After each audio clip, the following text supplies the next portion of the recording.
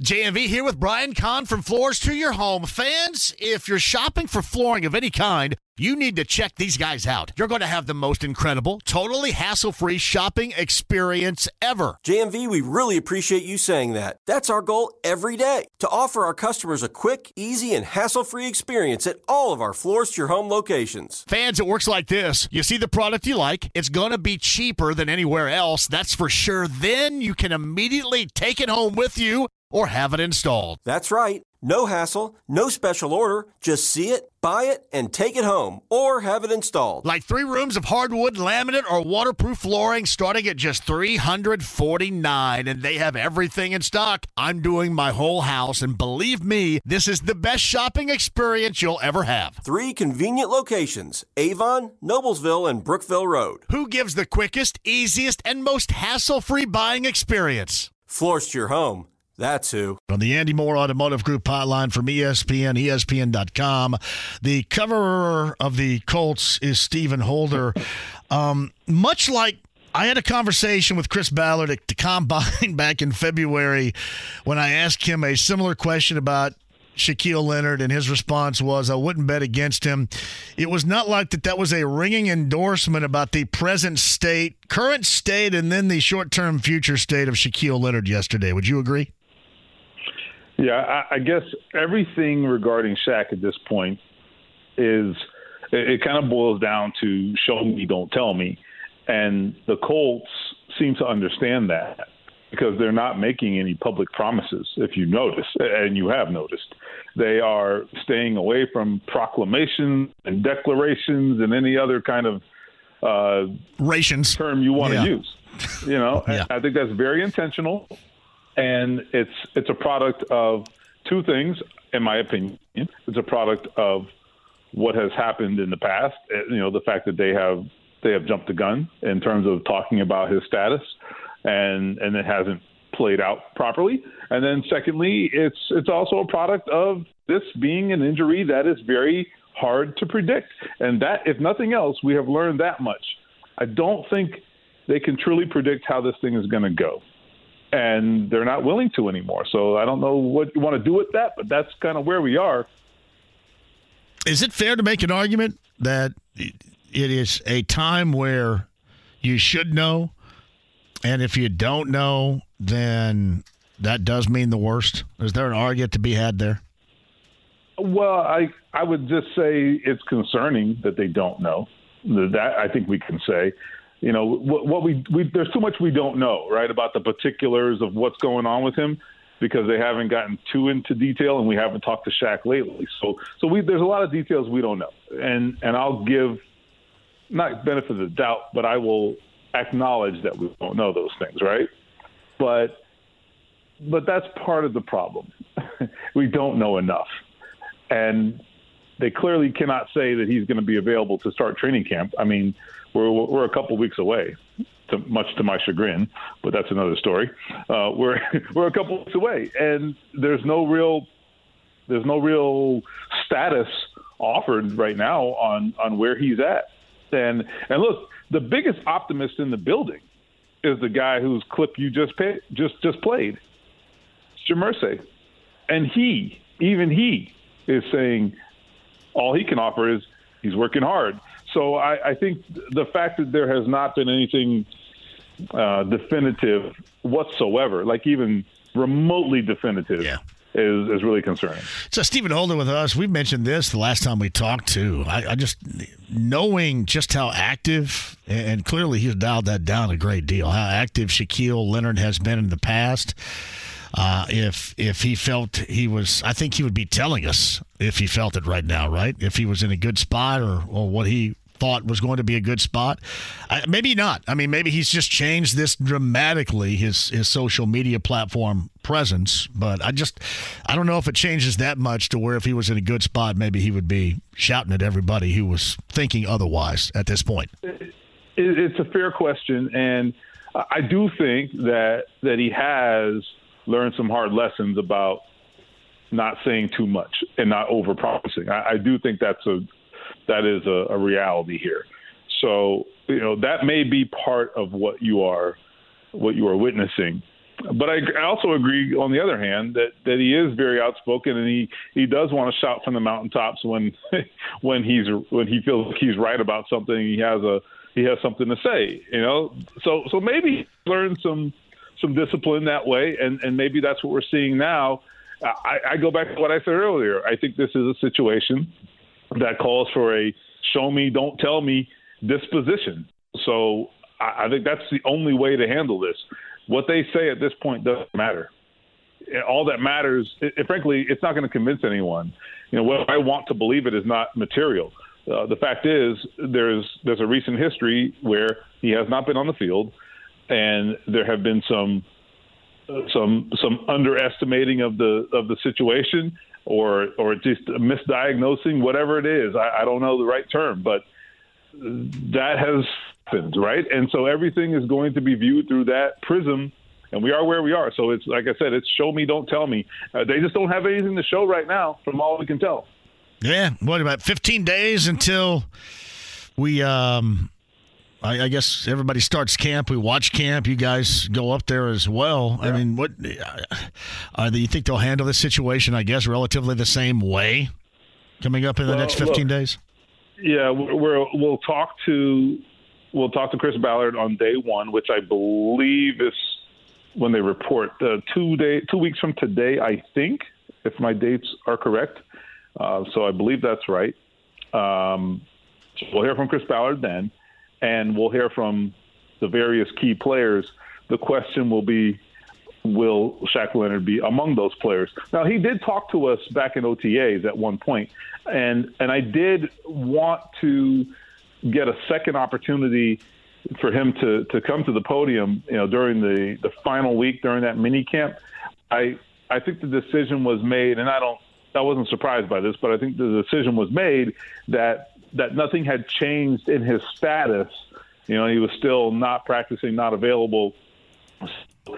They made kind of an organizational decision that they would not put him out there in front of the media again. I get that. There may be being nothing to be gained by doing that. I understand that.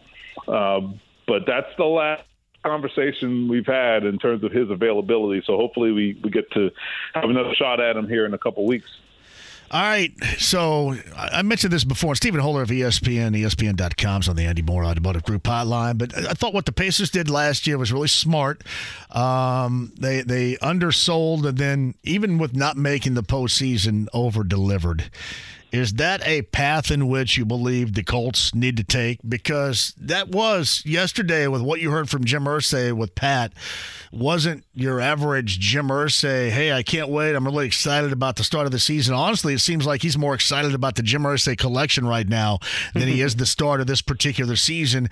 Is that them underselling and hopefully over-delivering, or is that them realizing that this may be a rough one this year and not setting really any bars at any level at the beginning of the season? I think that the range of outcomes for this season are all over the place. So I think what you're getting is a recognition of that. What you're seeing, or what you're hearing, I should say, is people acknowledging that, we don't know what we are. And I think that's true for us too. It's not just for them. We think the same thing. I don't know what they are. I don't know what they're going to be. But I think they understand that. And frankly, with the young quarterback, there's too many ways that can go. It's just so hard to predict what a guy is going to look like. I don't know how else you can play it other than to say, we'll see. Because that's all you can say. That's all you know, is that we'll see. There's nothing else to offer anybody, because it's just there's so many unknowns. There really are. I mean, it's not just the quarterback. It's also, will the offensive line respond? Will the defense, rise to the occasion? I thought they did last year, but they couldn't finish. Will Jonathan Taylor be the player that he was 2 years ago? Because I think they're going to have to lean on him a hell of a lot, honestly. So, there's all these questions, and they also learned from last year, okay? They have learned. to their credit, because and they weren't alone. We all thought, or a lot of us thought, that last year had a lot of promise, whether it was a playoff season or Super Bowl or whatever it was. We thought last year had some real promise, and we all know how that went. Okay. By the end of the year, Jeff Saturday was the head coach.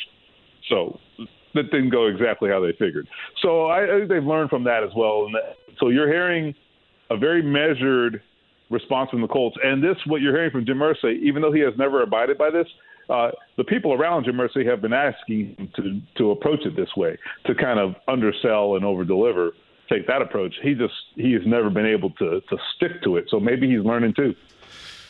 Stephen Holder's with us. You're at ESPN, and you mentioned Jeff Saturday. He is, at least to my knowledge, no longer at ESPN. Is there going to be a point in time you think we're going to hear some major significant happenings, goings on from the Saturday angle of things going on regarding last year at some point? Mm-hmm. Or do you think he'll remain radio silent? That's a good question. I think that he has it probably depends on what's next for him. You know, you mentioned ESPN. Look, I have zero knowledge on whether he has had a discussion about coming back. I can't speak to that. But I do know that he was certainly, I thought, a very effective broadcaster on the air. I thought he was really good at that and was well-liked at ESPN. So whether it's at ESPN or somewhere else, you know, could he have some kind of broadcasting future? Yeah, that's certainly possible. And I think if that's still out there as a possibility, maybe he wants to kind of not rock the boat. But if that's not the case, then there may come a time, you know, this is just my opinion, but there may come a time when he says, screw it, and I'm going to say what I got to say. And look, I mean, I will tell you that he did have his heart set on that job, and it wasn't just lip service. He really wanted that job. And I know that not getting it was a great disappointment to Jeff Saturday. So, you know, I don't think he was just kind of going through the motions. He really wasn't. He really wanted the job, and it definitely took a toll when he didn't get it. Whether you think he deserved it or not, I just think from a human standpoint, I get that, right? So he may have something to say at some point, but I just think he's got to figure out where he's going in the long term. I know that in the short term, I know he's been working he's got various business interests that he's been working with that I think that predate his time as the head coach.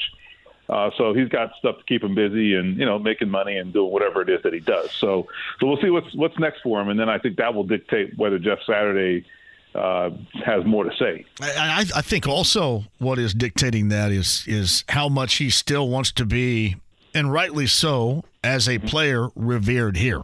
You know, a Ring of Honor player. I think that you're going to be hard-pressed to ever hear too much negative. And honestly, if I'm Jeff Saturday, especially with all the jackassery that went on around here with some of these fans and petitions and stupid crap like that, he's a better man than I, because I'd be pissed.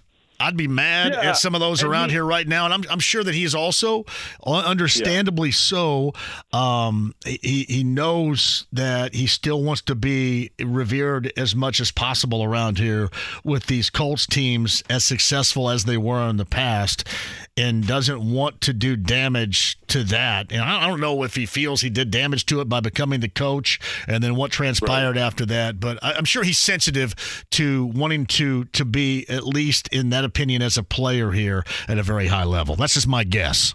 No, I think there's something to that. And I will tell you, look, I have spoken to Jeff, not recently, but I would say the last time I spoke to him was earlier this year. And look, he has a lot of feelings. Let me tell you, he has lots of he feels a certain way about a lot of things. That, you know, I'll keep the conversation between us because that's what he asked me to do. But he has a lot of feelings that he could ultimately share if he would like. But I also agree with you. I do think that it probably doesn't. I don't think that it does him any good necessarily to go nuclear. You know, I do think there's something to be said for being revered, as you said, as a great Colt in the Ring of Honor. You know, and a guy who was a great Colt. Great all-time player for this franchise. And you don't want to lose that. I mean, that can hurt you from just a popularity standpoint. It can hurt you from a marketing standpoint. I mean, look, there's still just Saturday billboards around town, right? I mean, so, he's a smart guy. He don't want to just burn it all down either. I think he gets that part. Doesn't mean that it makes it easy. I mean, look, I will tell you from my conversations with him that what I will say is that, I think he didn't love the way he was portrayed. I can tell you that. And whether it was fair or not is not the question. He took exception to a lot of it, and that's okay. That's okay, including some things that I probably wrote. Okay, and that's fine. We cleared the air on that. But I think that he definitely had feelings about a lot that transpired and a lot of the way that it reflected on him. So we'll see if he ever goes public with it. So before he was asked to become the head coach here and then took that gig on an interim basis, he was a consultant. Would Jim Irsay would ever ask him to do that again? I'm assuming he is not right now, or because you're the coach, you can't go back to doing consulting work. And then when you think about that, you see this happen all the time. I mean, across all sports and especially football, you get a former high-level head coach that, because they still want to be a part of something and they're asked, are consulting within a team or doing something within a team. Do you ever see anything like that with this one, or has Jim Irsay just completely moved on and left that behind? Yeah, I don't think in the short term that's on the table. I don't sense that. I think that two things. Number one, I don't know that Jeff Saturday maybe wants that. I mean, he may want to disassociate for a while, not out of like animosity, but just because, a lot happens, right? I mean, a lot happened last year. Okay. And I think all parties need to just kind of like cool their heels and not maybe have that kind of association right now. I just don't know how it would go over. And the other thing too is that, you have a new coach who's got, trying to set his own culture, all those things. I think if you're Shane Steichen, if I'm Jim Irsay, and I don't know if he agrees with me, but if you're Jim Irsay, let your coach do his thing. Let him have his space. He don't need somebody, hanging over his shoulder or any of that. I think sometimes that's counterproductive. If you want someone to be a consultant, it should be along the lines of what you saw with, for example, John Fox, who was here for a little bit. That was a request made by Frank Reich. He reached out to him. They had a relationship. He said, hey, are you tired of retirement? If you are, I could use you. And he was willing. He was willing to somehow give up Marco Island. If you've ever been there, I don't know what he was thinking. Yeah, that's a tough one right there, yeah. I'm assuming, though, Frank Reich didn't ask Jeff Saturday to be a consultant, though, right? I mean, that was Jim. I've never gotten like the play-by-play on this. I've gotten conflicting accounts of how it all came together, but my sense is that Jim Irsay did have something to do with it. And if Jim Irsay was in favor of it, if you're Frank Reich, maybe you just go along with it. I don't know if that's how it happened, but that's how I envisioned that it happened. Jim Irsay played some role. I mean, listen. So the theoretical version in my head is Jim Irsay says, "Hey, Jeff's got a lot of good ideas. You should talk to him." And so, and then it kind of goes from there. I don't know. That's how I kind of envision it happening. I'm putting all the pieces together. That's how I envision that it happened. But I honestly cannot say with 100% certainty how it went down. Yeah, one of these days, maybe we get some more insight on that. Stephen Holder is with us. So the other thing I wanted to get to out of yesterday's conversation with Pat McAfee, the Colts owner Jim Irsay had, was he, like a lot of us, including myself, wants to see Anthony Richardson be ready in week number 1. To me, and this is just me talking here, I think that this further highlights the importance for Richardson to be ready, because now that's out there from the owner, and if he's not, then I would have to think that he would be not just a little bit away or a little bit not ready, but stratospherically not ready. for him not to start in week one after what Jim Irsay alluded to yesterday in him needing to be ready in week number one. Would you agree? Well, I do think that Shane Steichen is his own man, and he's got even though he's a young head coach and a first-year head coach, I get all those things. He is, though, a guy who they have put a lot of trust in. And I think you have to let him do his thing. And I believe that the Colts will let him do his thing. There are times when these decisions are collaborative. I think there'll be some collaboration here, too. I don't necessarily think that Shane Steichen's going to go in his office and flip a coin and go tell Chris Ballard his decision. I think they're going to collaborate on this, and they'll keep Jim Irsay in the loop because that's how it works. That's how it should work. But I ultimately think it'll be Shane Steichen's decision, and I think that's the way to handle it. I mean, you hired him because he is a quarterback expert, if you will, and particularly a guy who has had success with this kind of quarterback. So I think he's more than qualified, I think, to make a good decision on whether Anthony Richardson's ready to play. So I just hope that's the way they handle it. I think that's the way they will handle it. I would say this. I believe that I think if there's not a lot of distance between what you're getting from Gardner Minshew and Anthony Richardson, then damn it, play Richardson. You know, I mean, and we'll know because we're going to see every day of training camp. We're going to see the preseason. We're going to see the joint practices. We are going to have a very big body of evidence on whether this kid is ready, I think. I believe that. So I think it should be obvious. You should know it when you see it. You know an NFL quarterback when you see one. But the reason I say if it's close to play Richardson, I think it's the variables that he offers that Minshew does not. I think that's the tiebreaker. And what I mean by that is just his run ability, the types of plays you can call with him versus what you can call with Minshew. You do have more limitations with Minshew. You certainly have limitations with Richardson because you're not going to throw the kitchen sink at him as a rookie quarterback who played 1 year of college football. So there are limitations on both sides. I just think they have more cards to play. If you put that kid, if you think he's ready, you have more cards to play if you put him out there. And now you can do some things that really stress the defense. I don't know how many games they're going to win. I don't know if this kid is the guy or not. I mean, I think he's got a great future, but we don't know that for a fact. But I still think the abilities that Anthony Richardson presents and how that meshes with Shane Steichen's strategic abilities and insight, I think that's a great combination, and I think that gives him the nod. If he proves he's ready, that gives him the nod if it's close over Gardner Minshew.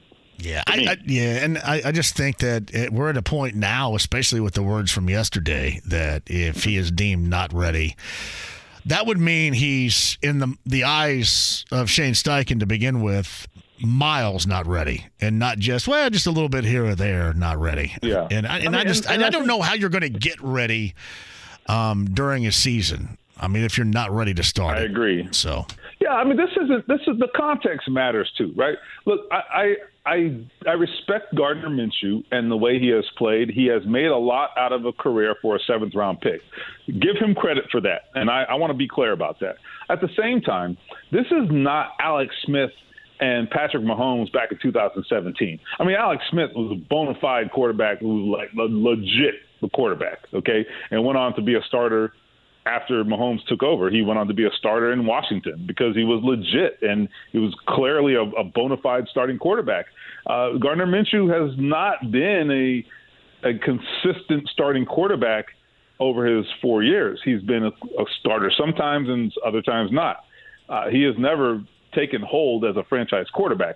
So not every quarterback battle is created equal. And so I think the context matters a lot. Anthony Richardson's still the 4th pick in the draft. He has unique abilities that Gardner Minshew does not. Gardner has certain advantages. As I said, he knows the scheme.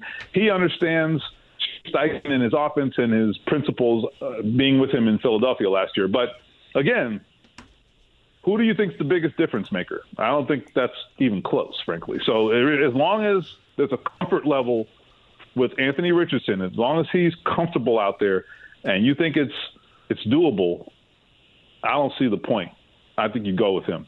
All right. Jonathan Taylor, extension done before the end of this month.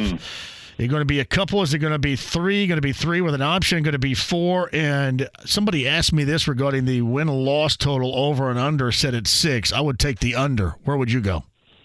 Well, just to be clear, did Irsay comment on that? Because I didn't see the whole thing. Did he comment? He did. No, he basically just commented on his health. His health. I'm just throwing crap out there right here. Good, you're good. I just want to make sure that I have all the information. And so I'll tell you this. Here's, I think I may have said this to you before. I can't remember if it was you or the morning guys, but I don't know that extension is close. I don't think it is, in fact. And I'm saying that based on information, not just, talking out of my rear end. Now, things can change very quickly, right? If there's a sticking point and you get past the sticking point, well, then that information could now change, right? But I don't know that has or has not.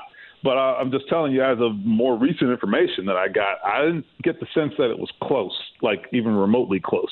And so I don't know. I've always thought this was going to be a tough negotiation. I don't think it's going to happen before training camp. I would be surprised. And I think at that point, they have to kind of figure out, like, I think Jonathan Taylor has to figure out, okay, is he going to make a stink about this? He started to already. And, is he going to make a further stink about it? Is he going to be vocal about it and outspoken? Because honestly, I thought it was very interesting. If you go back to the beginning of the offseason, Jonathan Taylor talked at the very beginning of the offseason program, and he gave us this Boy Scout version of his contract negotiation. Okay, he said, "Oh, I'm fine if I play, right, the final year on my old deal. That's fine. I signed the contract. No worries." And by the end of OTAs, he was like, "Damn it, I want a contract." So I'm telling you, I don't think this thing's going well. And with that in mind, and I'll go ahead and let you go here too. But yeah. I think that the Colts situation with the absolute high level of inexperience with Anthony Richardson and knowing fully, as we heard yesterday, that the owner wants him in there as quickly as possible. I think that the Jonathan Taylor's, to me, to the Colts is an exception to the rule that we normally get with running backs. I think he is absolutely necessary for just the day-to-day and then the game week and week-out survival of the rookie quarterback. And I think it's just different here than it is even in New York with Barkley, as it was in Minnesota with Cook, as it was and still, I guess, is with the Chargers with Eckler. It's just different here because of that dynamic. Whether it's audiobooks or all-time greatest hits, long live listening to your favorites. Learn more about Kisqali Ribociclib 200 milligrams at KISQALI.com and talk to your doctor to see if Kisqali is right for you. Andy Moore, Automotive Group Hotline, friend of the show, Cubs catcher. Tucker Barnhart's with us. Are you staked out here in Zionsville? Yes, sir. Enjoying the break. Just got off the golf course with Tatum, so took him out for 9 holes and got to ride around. It was a good time. So how many bottles have you had of the Field of Dreams so far? I've had 3. I'm on my 3rd one. I don't know if that's a good thing or a bad thing. It's good because it tastes really good, and it's my best friend really that makes the bourbon. But I don't know about the amount of consumption. It's probably not a good thing. I called him. We were at over 4th of July weekend. I think it was either 4th of July or maybe July the 3rd. I was at a pool party with the Watson family and a bunch of friends enjoying some of the Field of Dreams, and everybody was drunk, so I called him. Called him and I held the phone up and I said, "This is what everybody thinks about Field of Dreams." And so you just heard a bunch of drunk people in the background going, "Ah!" So he enjoyed that a great deal. I'm sure he loved it. Have you had the canned cocktail? I had the canned cocktail is awesome. It is phenomenal. Those things sneak up on you. You can drink quick 4-pack of those real quick and not be able to see straight. I'm telling you, they do. See, and that's what we kind of go for a little bit. And again, we use caution and great judgment here because we do this at home or we're someplace else. But yeah, there's nothing quite like really at any age when you're in a safe spot, where you can have something like that sneak up on you. It makes it extra special. Extra special, indeed. I've passed out in many yards down in Greene County before because things have sneaked up on me, and that would be one of them. Right there. Face down in somebody's yard would be me right there. So anyway, yeah, Field of Dreams. I think he gave me a bottle in studio, and I think he meant me to keep it as a keepsake, and unfortunately I didn't. I drank it as a keepsake. Fill it back up with something, and you never know. No, exactly. I have to put the cork back in and everything. But no, it is pretty good right there. How you doing? I'm good. Enjoying the summer. Baseball in Chicago is fun. We got a good group of guys, and I think we got a team that's got a chance in the second half. We finished the first half, I think, on a high note. But a team in the second half that if we come out of the break hot, which I think we will, and put ourselves in a position maybe to make a run at this NL Central. Getting the Yankees in the fashion in which you and your team did, and certainly you had a double to help cap that off, give you momentum going into the All-Star break. Is that a real thing, momentum into the All-Star break? I think so. I think there's most certainly bad momentum. There's no doubt about that. And there's also, I think, the momentum where you wish maybe that the All-Star break was maybe a week later or a week sooner. I think that we were playing really good this past weekend. And I would say that some of us probably were hoping that we didn't have a break, but obviously the schedule is what it is. And we got the Red Sox right out of the break, I think, and then the Nationals and the Red Sox, something like that. So it's going to be a good test at Wrigley right out of the gate. And all these games, I think, are super, super meaningful, not only for the record and everything like that, but to see what we're going to do kind of as the trade deadline comes, because I think we're in an interesting spot where I think the rest of the games leading up to that really, truly matter in terms of what direction the organization is going to go. So Tucker Barnhart with us at the Cubs. What happened in that game in Milwaukee over a week ago? What was going on with the roof? What was Milwaukee trying to do?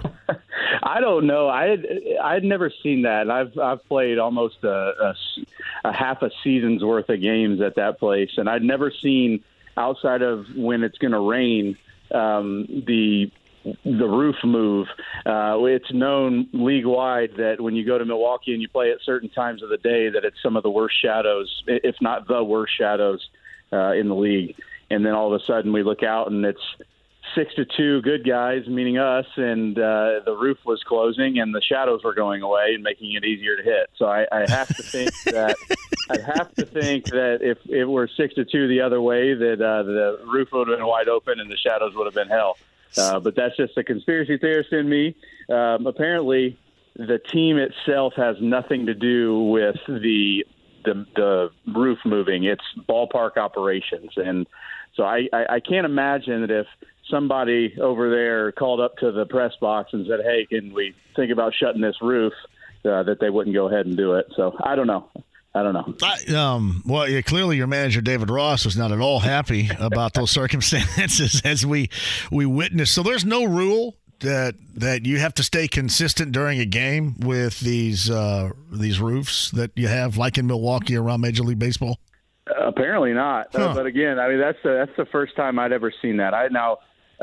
They've closed it. I've seen it go from all the way open to all the way closed. I've never seen it go open halfway to like 3/4 to like 95%. I've never seen anything like that.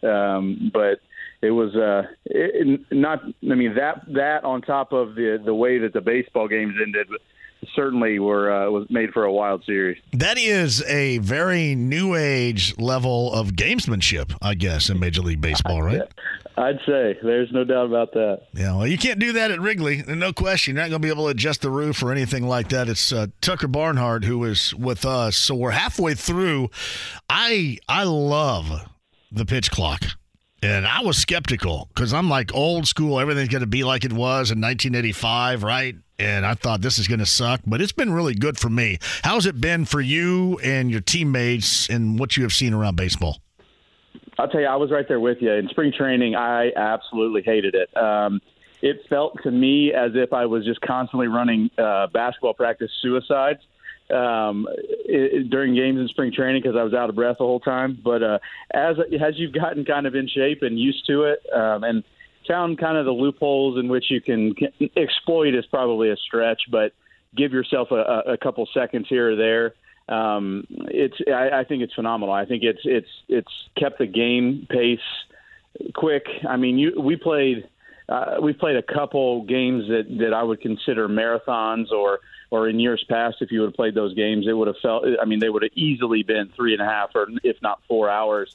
And you look up and you're barely playing a 3:05. You know, and I think that, like, the long games now are 3 hours.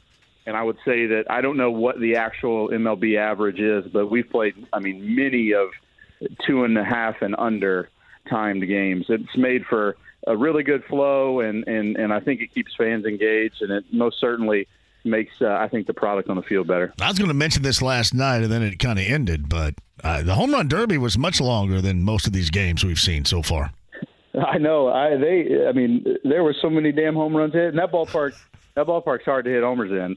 When Julio Rodriguez hit 41, I think, or 42 in his first round, it seemed like he was the guy to beat. But I don't know. I think I'd kind of like him to go back to the 10 out rule that they used to have back in the day. I think I heard somewhere today that Vladdy Jr. hit like 74 total homers to win the thing last night, and his dad hit 17. To win it, and I don't remember what year, but it looks. I know from taking batting practice every day and being in the box. I've never been in a home run derby. I've never been in timed batting practice rounds, but I cannot imagine how exhausted you would be after swinging for 3 minutes straight just trying to hit home runs. Rosarena looked absolutely gassed at the end. It would be tough. I talked to Adam Duvall when he did it in San Diego a few years ago, and he said that his forearms, he felt like he couldn't lift like 2-pound dumbbells after the whole thing was over with. He was so tired.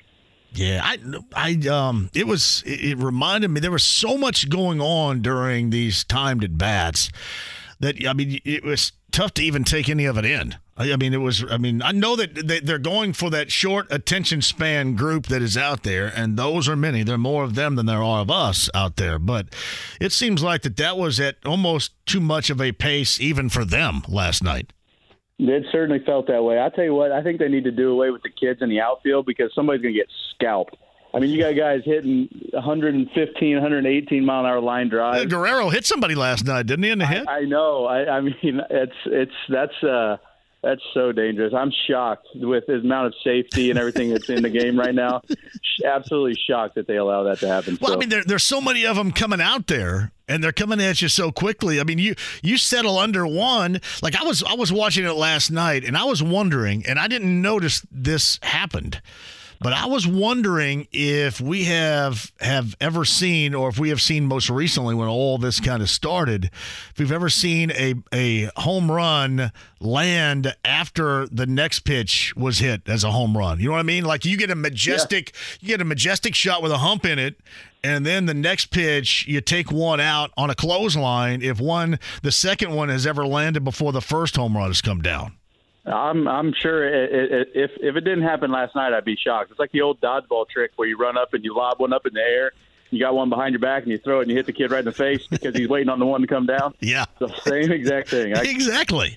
That's what I just kind of wondered that last night, especially when I was watching Rosarena, because he has that short, compact swing that's just an uppercut, and he would hit some that had a huge hump in it, and then others were just like a line drive, frozen rope just past the fence right there. So I was kind of wondering that last night I was watching. So well, I don't hit them hard enough, so I wouldn't be able to tell you, but just watching it, that most certainly looked like that could have happened.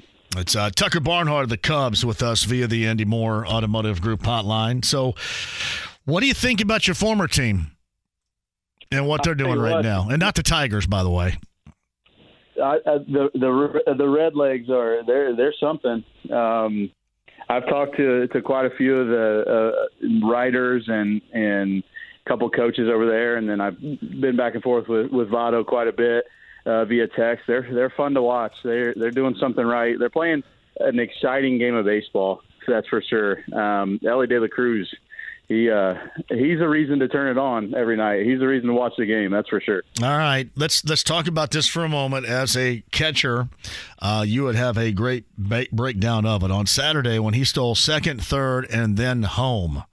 How ridiculous is that? Knowing that it hadn't been done since like the 19 teens, knowing it hasn't been done since that time, how difficult would that be to do that in this era, any era of baseball? No, I mean, I think that number or that stat tells you everything you need to know. It's something that hadn't been done, anything, whatever the case is, anything that hadn't been done since the 19 teens or 1920s, whatever the case is, I mean, that tells you all you need to know. I can't even fathom being able to run that fast. But it did look – I mean, he obviously stole second on a normal play. Yeah. And stole third on a normal play. But then it looked like they, in a way, kind of gave him home plate. It looked to me – He measured it. He had it measured, for sure. Yeah, I mean, he walked halfway down the line, and nobody really did anything. The third baseman was basically at shortstop. And with a guy like that can run like that – yeah, I mean, it's a lot like when I played with Billy Hamilton. I mean, if teams weren't completely focused on him when he was on the bases, he was going to do something crazy like that. He's going to do something that you've never seen before, and that's what I mean. I think that's what Ellie De La Cruz is doing, not only on the bases but at the plate. I mean, in the field. I mean, he's special. Is De La Cruz, in your opinion, faster than Billy Hamilton? To be honest with you, man, I haven't seen him in person, so it'd be hard to tell you. I would take Billy against anybody that I've ever seen run in person. Being 6'5" like that, though. He takes like 1.5 strides and he's at the next base. That was ridiculous. I mentioned this yesterday too, and Tucker Barnhart joins us, and you talk about the stealing of second, third, and then home. He's got, because I don't think enough is made about this. We make so much about his level of athleticism, between speed and power and that just elite level combination that he has. But just that play of stealing home, that was baseball IQ, because he had that measured. It's almost like he knew he could get, because it was, even with a perfect throw, they weren't going to get him. I mean, he had that thing perfectly measured. So I think a lot has been lost because it's such a month-long span and an early age, and he is so incredibly athletically gifted that he seems to have a really good level of baseball IQ at a very young age, too. I would agree. I think you can, in a way, you can overpower the minor leagues with athleticism or just raw God-given talent. But at the big league level, there's so many people that are focused at every single play on the little things. I mean, it feels like more coaches than players sometimes that walk us through things in meetings that have happened at certain points from the teams that we're getting ready to play. And so, I mean, you've got to be able to think your way through the game at the big league level. And I think that baseball IQ, the piece that you're talking about, is involved in that. And to be able, first of all, to trust yourself to make that play, because if he's out there, I mean, he doesn't look very good, and you probably getting talked to by David Bell about, hey, let's maybe rein it in a little bit, or maybe not, but it puts himself in that position. But he know that he was going to be safe, it's pretty cool. And what they're doing in Cincinnati, I think, is pretty cool. I feel really good for the city. I feel really good for David Bell, the organization. I mean, they've been through obviously so much, and I mean, I was there for so long that I'm genuinely happy for everybody over there. I just wondered, they are a team that plays. I had Spencer Steer on here a couple of weeks ago, and they're a team that plays basically with their foot on the accelerator the entire time, and and they have been able to do that, and that's been great. But I think they also do it out of necessity, because the other side of it, their pitching staff is not anything to write home about. So you got to make up for that someplace, especially when you win 12 consecutive as they did. And it seems like they understand that you're going to have to score a lot of runs here to maintain, considering where the pitching staff is right now and how much space they have to get where it needs to be ultimately. Does that make sense? Yeah, I think so. I think the opposite is true as well. When you have really good starters, it kind of calms your offense in a way where you know that if you only get 2 or 3, you still got a really good chance. I mean, it was that way with us in Cincinnati when a guy like Sonny Gray was on the mound or Bauer was on the mound or Luis Castillo, those guys where you knew that if you just scraped a couple together that you have a chance. But I think the same thing applies when you're going the opposite direction too, where it's just you know that the game's never over. So those old unwritten rules of maybe running when you're up too much or whatever the case is, they don't really. It doesn't seem like they play with those, and I agree. I don't really think teams should play with those anyway. I think they're tired, but I think it's one of those things that when you always have your foot on the gas, it matches kind of the way that they play and with the level of intensity and pressure that they put on the other team. I mean, they swept us in Chicago, and you felt pressure on you the whole time. Yeah, and that's this kind of their signature right now. I mean, there's nothing station to station about them whatsoever, and it can't be because they're just not that type of team. I will ask you this. They have a number of stolen bases. Of course, Elly De La Cruz among those that have a high level of stolen bases. For a long period of time, Tucker, we saw the stolen base basically disappear in Major League Baseball. Is the reemergence at this level right now, is that a product of the pitching clock? And then how difficult is that to deal with base stealing? Or is it with the pitching clock that we see for the first time this year? I think it has a part to do with the pitch clock. I think also, I think with the there's so many more camera angles now, and we see it every day. We have a base running meeting every day before the game, and it goes over the pitcher and the tendencies of when he's pitching and going to the plate versus when he's picking off. This is what he does right before he starts to go to home plate, so he obviously then can't pick over towards you at first base. I mean, hell, I have a stolen base this year, which I haven't had a stolen base in the last probably 4 years, and I had it based on a tip from the pitcher that was on the mound. So it's just one of those things. I think the information is there's so much out there now. Obviously, then you add the number of pickoffs that you can make, and then you add the pitch clock piece to it. There's just a lot. The bases are bigger, which is it seems kind of stupid to say, but it does matter because there's a few extra inches that it helps guys get closer to the base or get to the base faster. So I think it's all of that kind of combined together that's making it more difficult to throw guys out for sure. Do all of your guys, all your pitchers, use the slide step?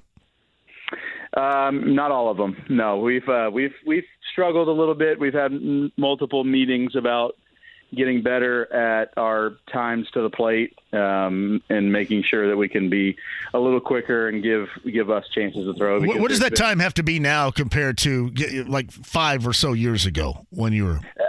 It depends. It depends on the runner. Okay. But all of the new rules and stuff haven't changed what like those times need to be. So generally, like the golden rule, I believe, is like under a 1.4, you got a pretty good chance. It's just like simple math, I guess. I think if the higher the time from the pitcher, the lower the pop time from the catcher, and the best pop time you'll see this year, roughly pop time meaning when I catch the ball to when the guy at second base catches the ball. The best one you'll see throughout the league, and you'll probably see at one time, would be maybe under a 1.8. which is really hard to do, in the 1.7s, which is very hard to do. And then you kind of add that together with how quickly a guy gets to second base, which is, I don't know the math on that, but it becomes a math equation. And when it gets to the point where the catcher's best throw doesn't matter, that's when guys need to get quicker. Besides the slide step, the reason why I brought that up is because when I was watching the Reds in that series against the Nationals, it didn't seem like any of those dudes did it.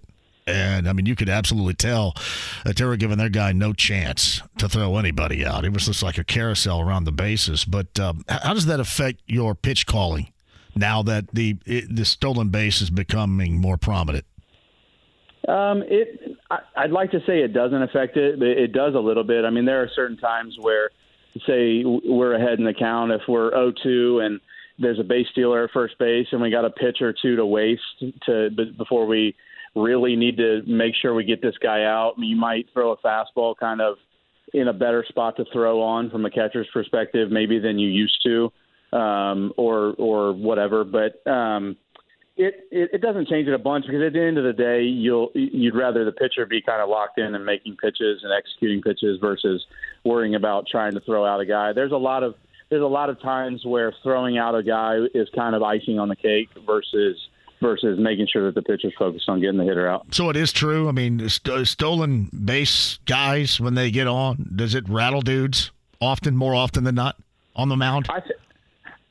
I wouldn't say that it rattles guys. I think that it definitely – there are certain guys that it gets into their head. I mean, some of the most athletic pitchers that I've ever played with, it can't slide step, which is crazy to me. I mean, there's just certain guys that get on the mound that when guys get to first base, they panic and they can't pick over if they come all the way set in the stretch and then pick over. They can't do that. They have to pick like before they come all the way set because of anxiety and of balking and all kinds of things. I mean, there's a lot more craziness that goes on, I think, than a lot of people would lead into in terms of what pitchers are thinking out there when stolen base guys get to first base. That's why we have you here, Tucker Barnhart, friend of the show on the Andy Moore Automotive Group hotline. Who is the coolest of your new half-season teammates on Chicago North Side? Who's the coolest? Oh, man. That's a tough one. I'm a big Ian Happ fan. We play golf quite a bit together. He's a damn good golfer. He'd probably play on some sort of tour if he wasn't playing baseball. But he's up there. I love Marcus Stroman. Big Marcus Stroman fan. I like the way he goes about his business. He reminds me a lot of Brandon Phillips. He keeps everything light, and he's a presence. He's got a presence about him. Nico Horner he plays so hard. He reminds me a lot of playing with Jonathan India. We got a lot of really, really good dudes, and that's why I hope. I mean, it would be. I mean, everybody says this, but I genuinely mean it. It would be so much fun to win with the group of guys that we have, just because we all get along and we all do things off the field. I mean, when we went to London, all of our families got together and we all hung out and enjoyed that trip, and just had it's a great time. That's for sure. So, how'd you like the flight over there? Was that your first time? It was. The flight over there wasn't terrible. The bus rides were miserable. Yes. Well, I can tell you this. Where'd you fly into? Heathrow or Gatwick? I don't think either of those. Oh, really? We flew into like an Eagle Creek airport. Okay, I got you. Some kind of executive airport over there. Yeah, like an executive airport over there, and it took us. Our hotel was 7 miles from the stadium. Yeah, and it took us an hour and a half to go 7 miles.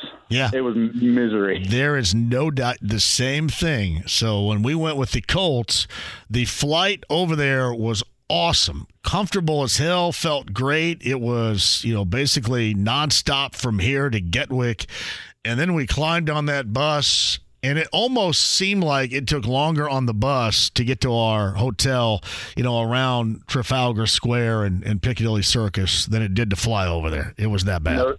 No doubt about it. The trip itself was great. The atmosphere playing was great. But in terms of the travel, there was one, the Saturday night game that we played, we were coming back and, all of us got off the bus. We told the bus driver to stop because, first of all, the bus driver, we started from the stadium 7 miles away. He took a wrong turn, and we ended up 10 miles away from the hotel. So he went 3 miles out of the way, and there was no traffic. So we're like, oh, we're rolling. We're going to be back at the hotel in no time. We put it in Google Maps or whatever, and we ended up we were still an hour away from the hotel. So all of us, there was probably 7 players and our wives, and we all got off and got on the train and took the train back to the hotel. The tube, baby. You got in the tube, huh? The tube. I love the tube. Did you mind the gap? Did I mind the gap? Yes, I did. I was told multiple times to mind the gap. Mind the gap. I love. They call it an Oyster card over there, and that's. I spent basically a day going around in the tube, minding the gap, going to different places. That makes it easy, right there. It was fun. All right, one more thing really quick before I let you go. Tucker Barnhart's with us. What's been the nicest and maybe the not so nice thing that's been said to you at Wrigley Field so far this year? Oh, man. Let's see. The nicest thing I've said. I get a lot of hey, we love watching you play. Yeah. We're pumped that you're here. I mean, those are definitely some of the nicest, obviously, things that I've said. I get a lot of balding jokes. I keep my hair really tight. I have a tight, basically a skin fade.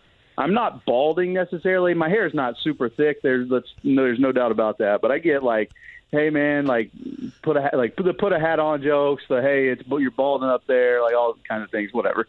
My hair's blonde and I keep it tight. I'm not balding. Well, I know somebody that can give you a little helper. Know that. You got you know that. You got the option, right? If you need it from me. I appreciate that.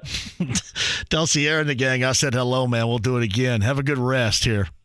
Sounds good, man. I'm going to drink some margaritas and then maybe finish it off with a little bit of Field of Dreams tonight. Yeah, do that. And prank call when you get really thick into it, drinking, prank call Storm. Perfect. He'll love it. Will do. He will. See you, buddy. Take care, guys. See ya. It's Tucker Barnhart of the Andy Moore Automotive Group hotline right there.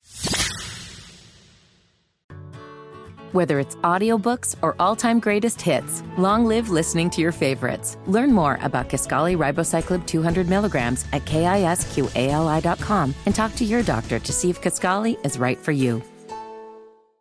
Via the Andy Moore Automotive Group hotline, Greg Rakestraw, he does join us. Greg, it's just Summer League, right?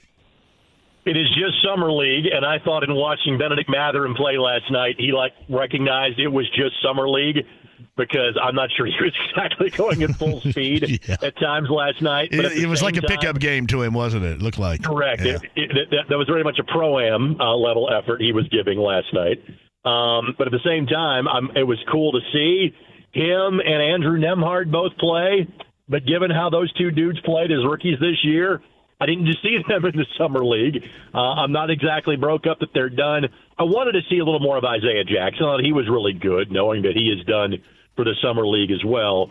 But I am not putting too much emphasis on Summer League, period, especially from a guy that I thought was really good as a rookie this past year. Well, Ben Shepherd knocked down shots last night. I do want to see more of Isaiah Wong. To see more of these guys.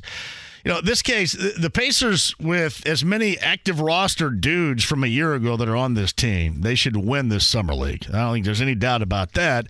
It just depends on if they pull the plug on these guys that were on the active roster last year. And a guy that I want to see more that was drafted in the second round is Miami's Isaiah Wong. I do want to see more of him. I would agree with that. And again, my expectation is Nemhard, Jackson, Mathurin, 2 and done for those guys. I hope I'm wrong, but that is my expectation.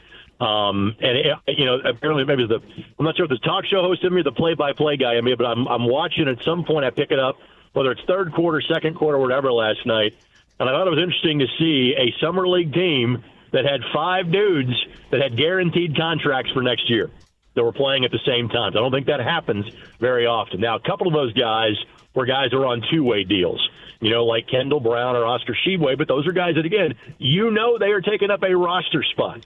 It is rare, and something we don't put much stock in the Summer League, to see that many guys who are taking up a roster spot playing in it, even if it's only for a couple of games. So Greg Rakestraw with us via the Andy Moore Automotive Group hotline.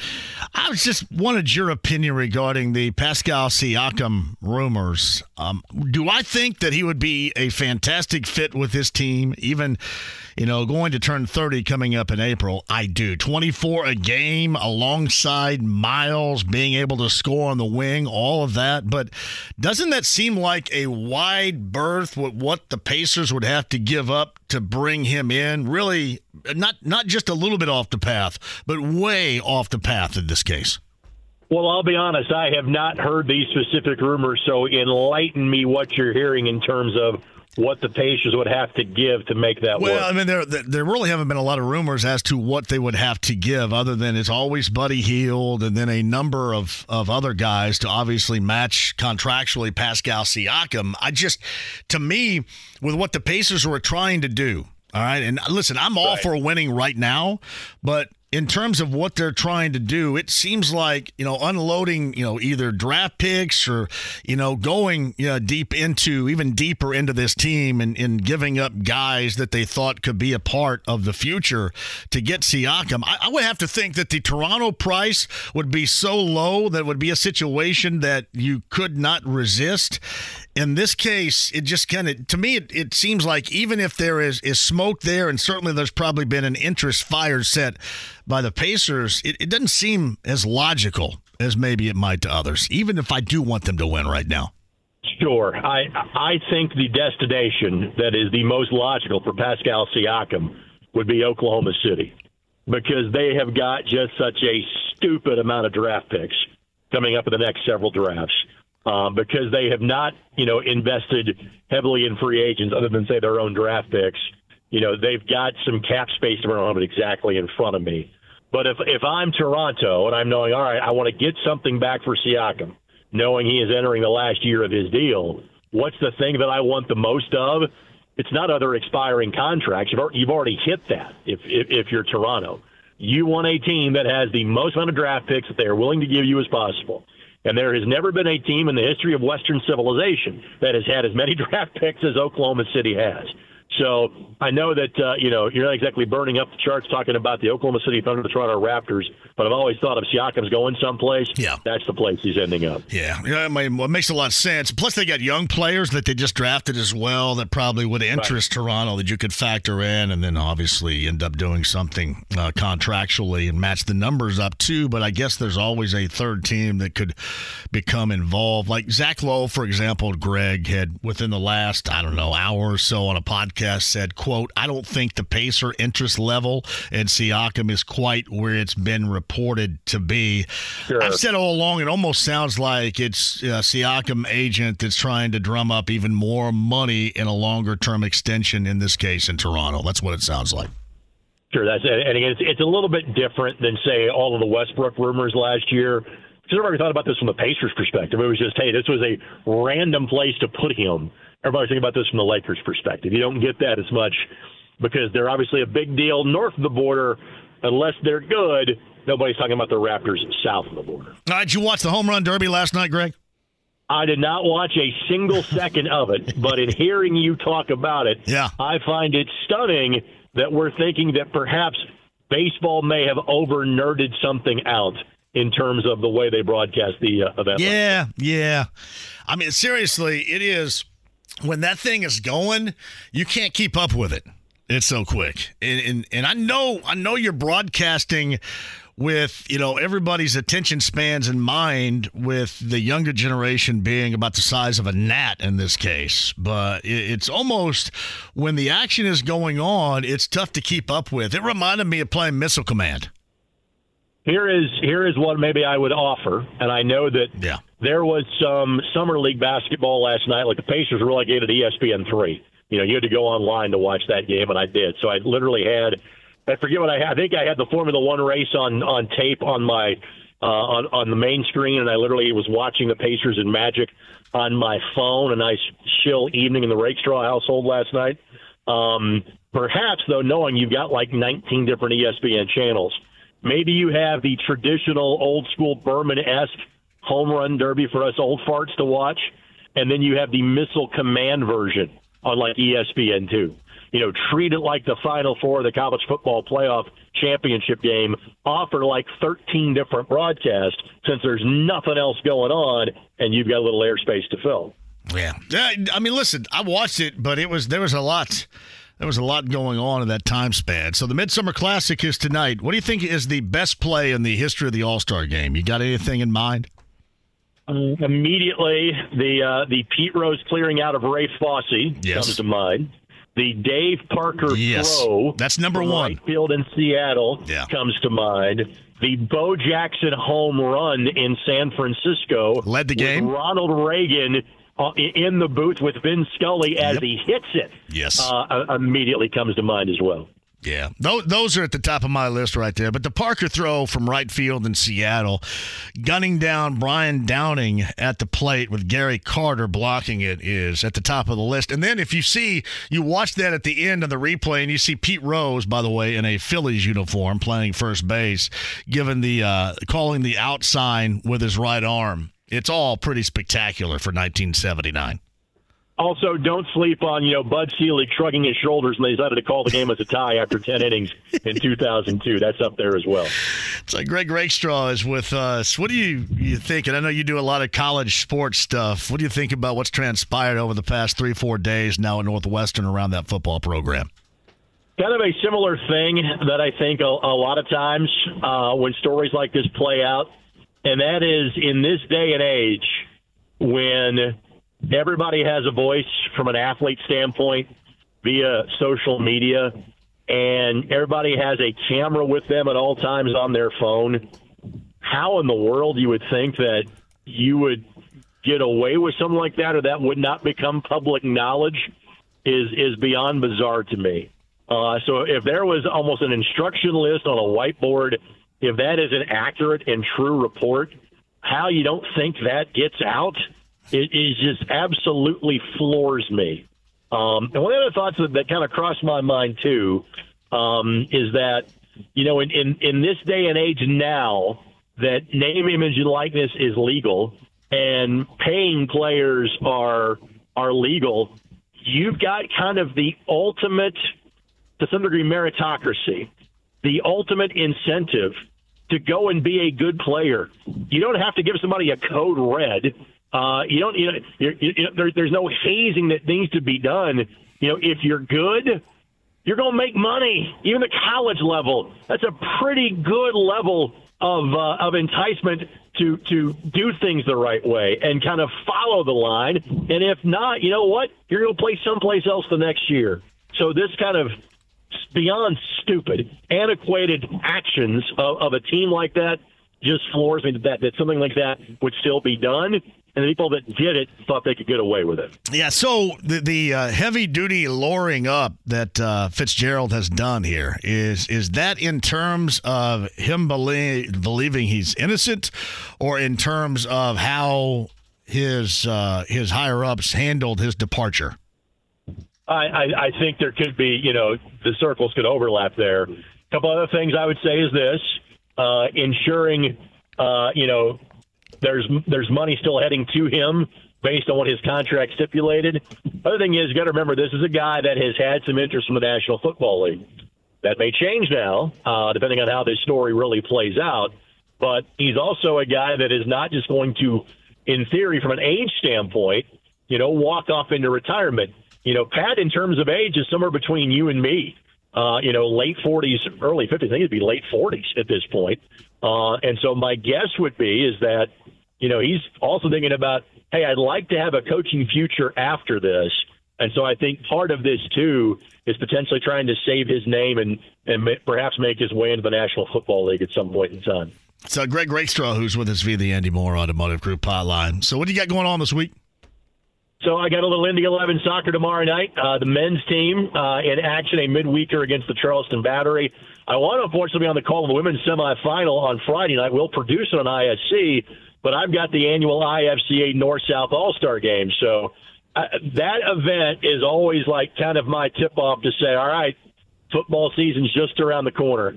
Because as soon as I do the IFCA North-South All-Star Game, I know training camp's about 2 weeks away, and it is always 5 weeks from that All-Star game to the start of the high school football season. And not talking about practice, I'm talking about actual games that take place. So life is kind of slow for me after this week for about 10 days.